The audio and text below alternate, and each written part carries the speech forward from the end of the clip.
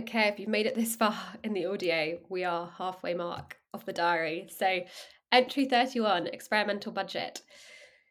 LinkedIn post starts. Demand generation marketing is a game of poker. You need to place your bets. The key is being able to balance short term with long term plays, and learning to live with imperfection is key. At any one time, there will be hundreds of things that you could do to improve. That copy on a web page that gets less than 50 views a month, an email nurture flow that hasn't been touched in 2 months, a new speaker for your podcast to source, meet, and record. Your success will be directly tied to how you prioritize these tasks and how you push back and pause those things that can remain imperfect while you focus on moving the needle with other key moves.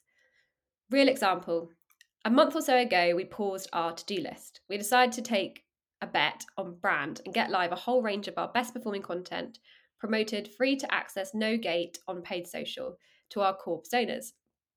The results, a 30% uplift in direct declared intent inbound demo requests. But that web page still gives me shivers, and that nurture could be better.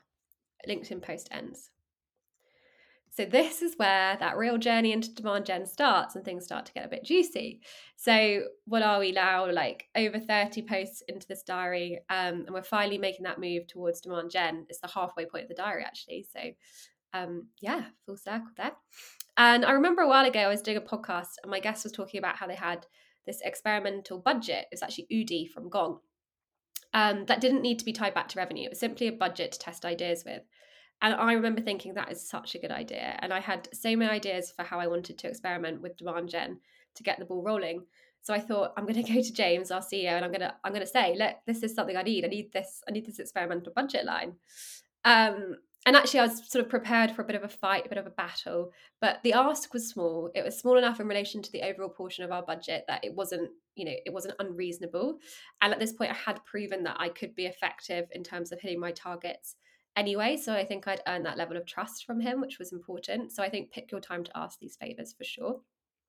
But yeah, so when I went to the CFO and the CEO, they did give me that experimental budget line. And for us at that time, it was a 5K per month spend, which I didn't need to report back to revenue.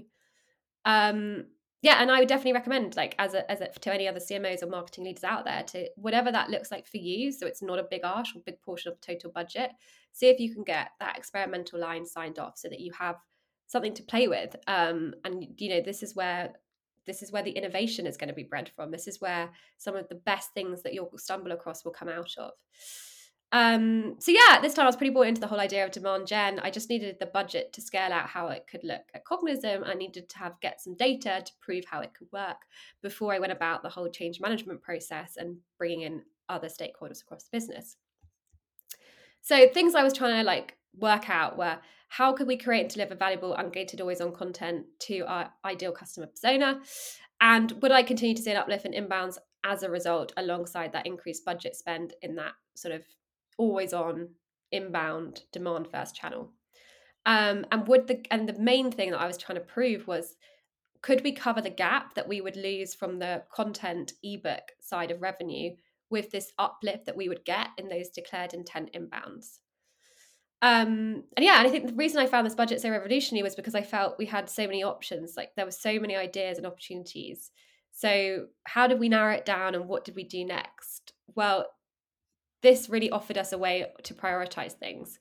And I'm going to go into a lot more about this whole journey and how we ended up operationalizing that across a few more of the posts throughout the diary. So stay tuned.